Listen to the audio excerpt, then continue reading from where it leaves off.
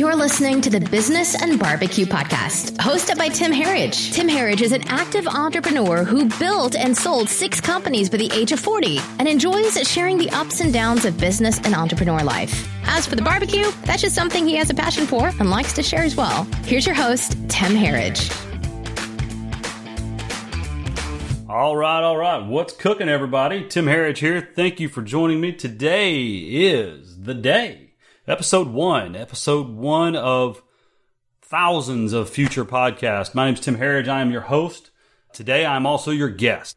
Many of these times, we'll be coming to you with a guest. Several times, I'll be coming to you by myself. I'll be dropping quick tips and tricks and things that I learned along the way. So thank you for joining me. We're going to dive right into the show.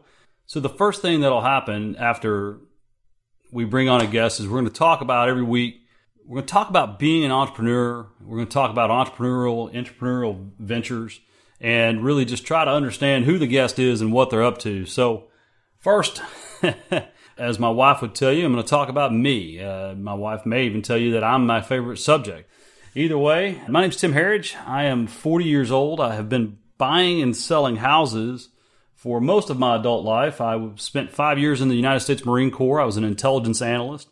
I got to travel the world and meet a lot of great people. And during that time, I really got exposed to what it was like to work a W-2 job. As a sergeant in the Marine Corps, if we worked 10 hours a week and it was a lazy week back on the base, we ended up, I got paid $1,810 a month and went to combat and worked 20-hour days and, put my life on the line. I got paid $1,810 a month. The beautiful thing was we would get an additional $150 combat pay, and the rest of it all was all tax-free. So after I left the Marine Corps, I realized that I just wasn't the type of person that wanted to let someone else tell me what my time was worth. So I kind of made up my mind then and there that I would no longer allow anyone to tell me what my time was worth. When I got out of the Marine Corps, I started selling life insurance. I worked for a company called American Income Life. It was a bit of a boiler room concept. I was recruited, I thought, as a sales agent based off of my spectacular resume of my military service. And what it really meant was I was one of the 100+ resumes they had looked at online that day, and they'd sucked us all in. And it was a fun job, though. It taught me outside sales. If you've never worked outside sales, I really do believe that everyone should do it at least once. And if not outside sales, multi-level marketing, like Robert Kiyosaki says. But no, it was a great experience. After that, I became a house buyer for a local investment company. And that is when I really learned how to buy houses and learn real estate. My job originally was a project manager. I started out. My job was to, when they bought the houses, I had to go out, get the locks changed, get the house cleaned up, get all the construction bids, get the home marketed for sale. And I had to just manage the entire thing from start to finish. And it was just a great experience of learning construction, but also managing timelines and people and cash flow and all the things that go into managing construction. After that, they started teaching me the acquisition side. And the acquisition side was when you actually went in home to meet with the homeowner. And I had a natural knack for it. I think a lot of it had to do with that life insurance sales experience. So we were doing really well. And one of the gentlemen that we had bought a bunch of houses from that year, this is 2003, was named Bobby Roan. And Bobby had one day said, if those guys ever make you mad, you come east with the geese. And east with the geese is just, Bobby's an old Texan. Well, come the next year, I just wasn't happy with where I was going because I always wanted to own my own assets. I wanted to have rental property. I wanted to have long-term financial freedom. And I knew that that was obtained through rental property. And so Bobby made me an offer, and I went and worked for Bobby in 2003. I bought 111 houses for Bobby, and I sold 87 of them. And that was the year that I really learned this business. But yet again, come to the end of that year, he had told me after a year we would start buying rental properties, and we were number one in the nation in buys and sales. And he didn't take me to the annual convention, and I got my feelings hurt. And that's when I went and met a partner of mine, Scott Horn. Scott, at the time, he was a hard money lender we knew in town through some local networking events. And I sat down with Scott at a Spring Creek barbecue up in North Garland, Texas, trying to get him to loan me money. I was going to go find my own houses. I was going to fix them up. I was going to sell them, and I was going to make all the money. I was tired of working for someone else. Well, Scott leans across the table and says, Tim, we like the way you work. I like your honesty, your integrity, your work ethic. Why don't we partner and you can just use all of my money? And when someone like Scott says that to you, you say yes. Immediately said yes, and we formed Sprint Partners LP and ended up in a year bought, I want to say 60, 65 houses. Most of them we kept as owner finance notes, which would come to serve me later, but at least I was able to start building my future. I was able to start owning assets for the long term, and those assets still pay me today. And it was just a great experience. But after a year there, I met my future wife, Jennifer Rainey, at the time. She had recently bought a HomeVestors franchise, and she had just gotten into this wholesaling business. She never really had wholesaled before. And so actually Kitty Cloud at the title company said, well, if you want to wholesale this one house, it was on Healy, call this Tim Herridge guy. So Jennifer called me. I went and looked at it. I actually turned around and sold it to another investor for more money than Jennifer made selling it to me. So the joke is we got married to keep it all in the family. So that was kind of how we met. And then the year after that, I actually left the partnership with Scott and went full-time partnership with my then wife, Jennifer. And that's where really my journey of being an entrepreneur started, because I took over the lead in the company, and in 2006, I want to say, 2006, and we rehabbed about 80 houses, and that means we had to pay for all the advertising to find them, we had to go get them contracted, we had to pay to buy the house, we had to pay to fix the house, we had to pay to own the house while it was vacant, and then we had to get the marketing and sales done to sell the house and get rid of the house. And that's when we had 5, 6 W-2 employees. We had a wrapped truck, this F-150 that was wrapped for my construction manager. And we were spending $60,000, $70,000, $80,000 a month in overhead. And that was great because we were making 2, 3, 4 times that because the market was fantastic. But what it did also was spoil me. So this was in 2006 and 7 when the real estate market was really just firing on all cylinders. And what happened was we got way out over our skis. We were building $1 million house to live in. We were just buying more houses than we can touch. And that's when August of 2007 happened. The bottom dropped out of the subprime market. And then next thing you know, here we are with over 30 vacant houses that we're fixing and selling. And that began 08 and 09 when I say that I could have paid someone to come to my house, kick me in the groin, and I could have went back to bed and I would have made more money and been in less pain than what I was going through with my houses. But we were able to work hard and get out of all the houses. We lost a lot of money. We basically paid for the sins of 06 and 07. We gave all the money back in 08 and 09. And in 2010, I was forced to reinvent myself. So we had basically shut off all marketing in 08 and 09. And then in 2010, I started marketing again. I started wholesaling. But I wasn't a part of the HomeVestor system anymore. Now, I missed the networking. I missed the powerful opportunity to sit down with peers and to gain their wisdom and their insight. And so in late 2010, I decided, hey, I've got a great idea. I'm going to start having an annual convention. And so that's when I formed the REI Expo. I called Arnie Abramson up, and Arnie, I said, I want to do this and I want your help. And he said yes. And the rest, as they say, is history. But we had our first event in January of 2011, had about 200 people there. The other day, I found some videos where I was just so excited. Just the energy in the room was just really, really good. And that's really when I personally broke into the national scene.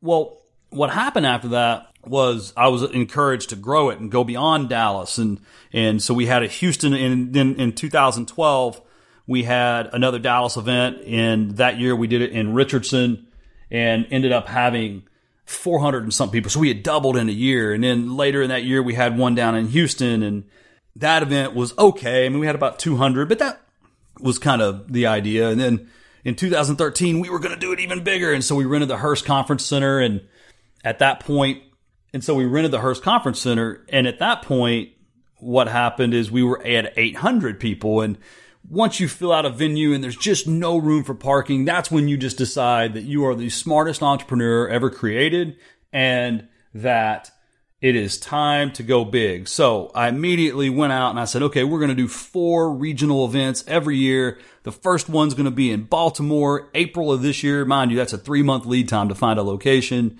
to find the people, the host, everything. But hey, as an entrepreneur, you never slow down, right? So I took something that was great and something that was growing and doubling and easy to manage, and I made it complicated. And so not only were we going to Baltimore in April, we were going to go to Chicago in July. And then in late November, we were going to go to Anaheim, and we were going to put our anchors down in our 4 regional events. And I was going to run a seminar company, which I had no idea how to run, but I did it anyway. And it was fun, and we made a lot of money. And through the expo in 2013 in Dallas, I met a lady named Julie Pettit. Julie was an attorney at the time at a title company I was using. Well, Julie gave a speech at the expo. She liked how well it was run, and she also ran contracts for the 5-Star Corporation, who hosted the big 5-Star conference and expo every year. Through the introduction to the president of the company from Julie speaking at the expo, I met Ed Delgado, and Ed invited me to give a speech on debt and real estate investors and really just understanding the real estate investment market. He was a visionary. He saw the future of the single family rental space. And by then the hedge funds were buying. So he saw that it was a multi-billion-dollar play. So I give this speech, and afterwards this gentleman comes up, who I won't say his name, comes up to me and in a nice British accent says, Tim, we're working on a project and we need your help. Come to find out, he had started the largest home buyer in the nation, and he had a lot of entrepreneurial experience, and it was a fantastic introduction. So the next day after the 5-Star Expo, I end up in a conference room in Dallas. A couple weeks later, I'm in a conference room on the 40-something floor of Park Avenue at the Blackstone office. And if you've never been to a meeting in New York, here's the way it went. Hey, we want you to come to New York. Okay, great. I don't hear anything for 2 weeks. On a Tuesday, hey, can you be in New York on Thursday for a meeting at 10 o'clock? Well, yeah, sure. Okay, great. See you there. And that's it. I take the morning flight. I fly out to New York City. I get in a cab and I get over there, and I had the time zones wrong because I really wasn't that experienced in, booking something in another city and time zone business wise. So most of what I had done had been in Texas. So I show up to the meeting an hour early. They're like, well, the meeting doesn't start for an hour. And, in my world, if someone showed up an hour early, I've got time to sit down and talk with them. In their world, I come to find out, everything is run in 15-minute increments. I go around the corner. I text my friend that lives in New York. Hey, where can I grab a bite to eat? I grab some food and I have a drink because I'm nervous. I go back and I'm in this 2-story lobby overlooking Central Park. It's mahogany walls, marble floors. I'm pretty sure the handrails on the stairs are made out of gold. And I'm like, what am I doing here? I mean, my dad told me I had to go buy a new pair of shoes for the meeting. He said, do not wear boots. And I listened to him. I wore shoes to the meeting. Anyway, we go into the meeting, and I think I'm meeting the gentleman that I met in Dallas and, a person or two from Blackstone. Well, I go in, and there's 15 people around this massive conference table. And the guy that they really wanted me to meet wasn't available. And anyway, we start talking. We're talking about real estate investing, the single-family real estate investment market, and all these other things. And the next thing you know, the guy that was supposed to be in the meeting comes in. He spends like 3 minutes, and the guy that had invited me tells me kind of, hey, tell him about this. Hey, tell him about that. And the guy spends 5 minutes in the room, says, hey, I've got to bounce. Good to meet you. Hope we can do something. And he leaves. And I'm thinking, wow, I just really messed things up. Well, then the guy that invited me said, okay, Tim, well, thanks for coming. And I look around the room. I'm thinking, oh, my goodness, I must be horrible at New York meetings. Anyway, I get on the elevator, I go downstairs. I'm thinking I was going to be there for hours, right? I mean, they had me fly up. Surely I'm going to be here for hours. 30 minutes after I tell my wife that I'm at the building, I'm texting her, telling her I'm done. And her response is, "What did you do wrong?" And I'm like, I don't know. Anyway, long story short, a couple weeks later, they call. They say, "Hey, we want you to be a consultant, help us get this company off the ground." And that's when I joined B2R Finance in October of 2013. That's when we named it. That's when we started it. And that's when changed the single-family real estate investing business. It was a wild time. A couple months later, they hired me full-time as the managing director. I headed up all sales, marketing, business development. We did the first single-family rental securitization in April of 2015. Shortly before that, we were part of a project where we hired a CEO that was going to take the company over and grow it beyond our wildest dreams.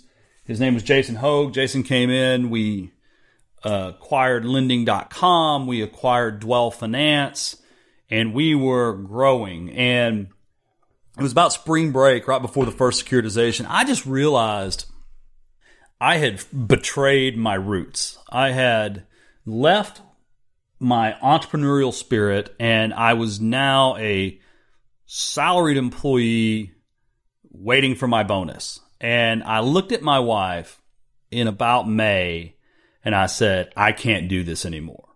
And, many of you listening may be in this situation now, or may have been in this situation in the past. And what I did is I went to the CEO. I asked him to reassign me as a regional president where I didn't have to travel that much. The travel was killing me. I was on a plane 4, 5, 6 times a week. It was going to be a little bit more production based as far as my compensation. But even then, I just wasn't happy. I wasn't happy. I answered to someone. I had a job, and I didn't want to have a job. And if I had a job, I wanted it to be for myself. So in July of 2015, I resigned, and I started the 2020 REI Group. And I made a classic error of an entrepreneur. I took this big, crazy world of being corporate, and I tried to push it into my small business that was already making really good money. And instead of drawing up a business plan, we just winged it. And I am like a bull in a china closet. I mean, I just knock everything out of my way, and I just keep going and going and going. And next thing you know, we're spending all of our profit. We're growing and increasing overhead and growing and increasing overhead and growing and increasing overhead and more. And that mentality really did wreck some good friendships. And for that, I'm sorry. I mean, that's what it takes to be an entrepreneur at times, but it doesn't. And that's where we are now. 4 years later, I've sold most of those businesses or shut them down. For every one I sold, I probably shut 2 down. Ideas are only as good as your execution. And my execution was flawed, and we didn't do things the right way, and that's my fault.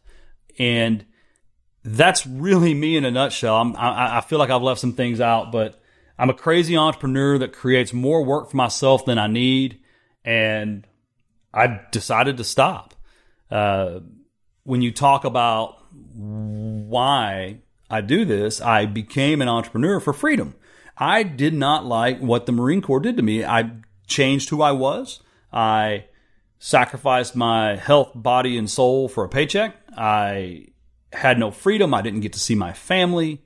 And at that time, I wasn't married with children, but at that time, I loved my mom and my brothers and my sisters, but I was gone all the time. And I think really when you break Tim Herridge down about why I do the things I do, it's because of family. And I'm not always perfect, and I've made a lot of mistakes, and I've started this podcast to help you, and not because I'm perfect.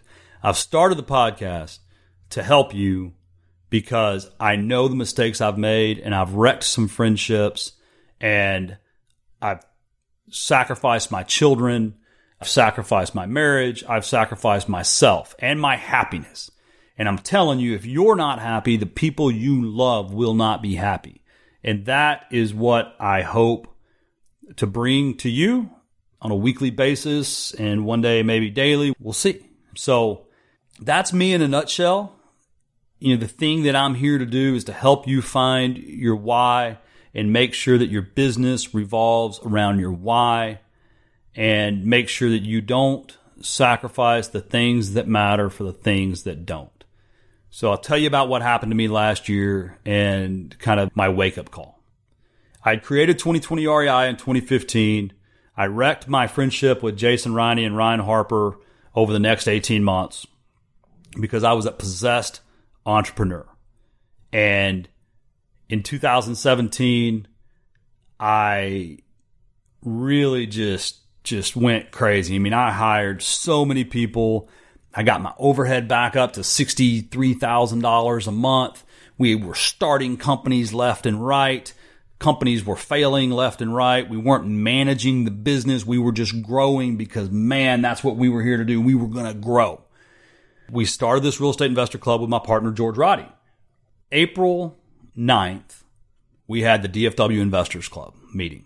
And that night, we had 500 and something people register. We were excited. And I was having drinks with people, and I was the life of the party. And my son's coach called. And at that time, I was busy. I'd had a couple things to drink. I was having fun. And the coach says, Alex hurt his knee and he can't move it. You need to come get him. And I made one of the worst decisions of my life. I said, he'll be fine. And I called my wife and said, hey, I need you to go get Alex. The coach said he hurt his knee. And then I stayed for hours thinking that what I was doing was important. And I got home and I'm telling him, oh, you're going to be fine. You're going to be fine. Your knee is locked up before. You're going to be fine. The next week, he's on the operating table. He had what you call a bucket handle tear of his meniscus. And this kid lives for football. And it looked like he may miss his senior season. He was being recruited to play college football. And it looked like that dream was dying. They were afraid it was the ACL. And that meant he may never even play sports again. And sports is how he identifies his life. And I wasn't there for him. I wasn't there. And as I sat in the waiting room, waiting to hear the doctor come out and tell us it wasn't the ACL, and waiting to hear the doctor come out and tell us that he was going to be fine, so that when he woke up, I could tell him he was fine and that he would not miss his senior football season, it dawned on me. I have spent way too much time on my ego, on my vision, on my desires, and not enough time focusing on what really matters, which is my children and my wife and my family and my own happiness. Going hunting, spending time with family, eating barbecue. And that's where barbecue comes in, because part of my self-awareness is I've always loved to barbecue. I've always loved to cook. And I'm not a good cook, but I love smoking a brisket and having a cold beer and hanging out with friends. And I never do it. I never took time for it. And so what happened is I started, since I had to be out looking at houses, I started looking for good barbecue joints, not Dickey's or Spring Creek. Okay. I mean, that's not good barbecue in my opinion. I mean, like one location owned by a guy or a gal or a family that pours their heart and soul into their meat. And barbecue, I don't know what it is. It's that it takes hours. It takes days. It takes focus and determination and desire to do it right. I just love it. And so I started eating barbecue more, which my mom says it's going to kill me. My wife says it makes me fat, but I don't care. It makes me happy. I like eating barbecue. And so I share that passion. And that passion, just connecting with it, I bring it home to my kids. And my youngest, he wants to smoke turkey. My oldest, he wants me to bring him brisket. And my wife wants me to bring chicken. And it's just become this awesome thing in my family that I spend time on that makes me happy and makes my family happy. And other people seem to connect on it as well. So To me, barbecue is a metaphor for doing what makes you happy and prioritizing it. So that's me in a nutshell. That's what we're doing here on this podcast. Every week, I hope to bring you stories and people's stories of great entrepreneurs that are doing it right or that have done it wrong and realized what they should do different. Because I'm here to tell you, if you're building a business that is all about being bigger and there's not a real reason behind what you're doing it wrong. And I heard Dave Ramsey say, and I'm going to leave you on this, there is a difference between passion and talent. And you may have talent in something, and you may do that every day, and it may make you miserable. Go find your passion. Go find something you're passionate about and you have a talent for. Once you do that, I guarantee you, you'll be happy. And that's the name of the game. So until next time, keep cooking. We'll see you soon. Thanks for listening to the Business and Barbecue podcast. Make sure you check out our other episodes and stop by timherridge.com to say hi. We want to hear from you. Until next time, keep cooking.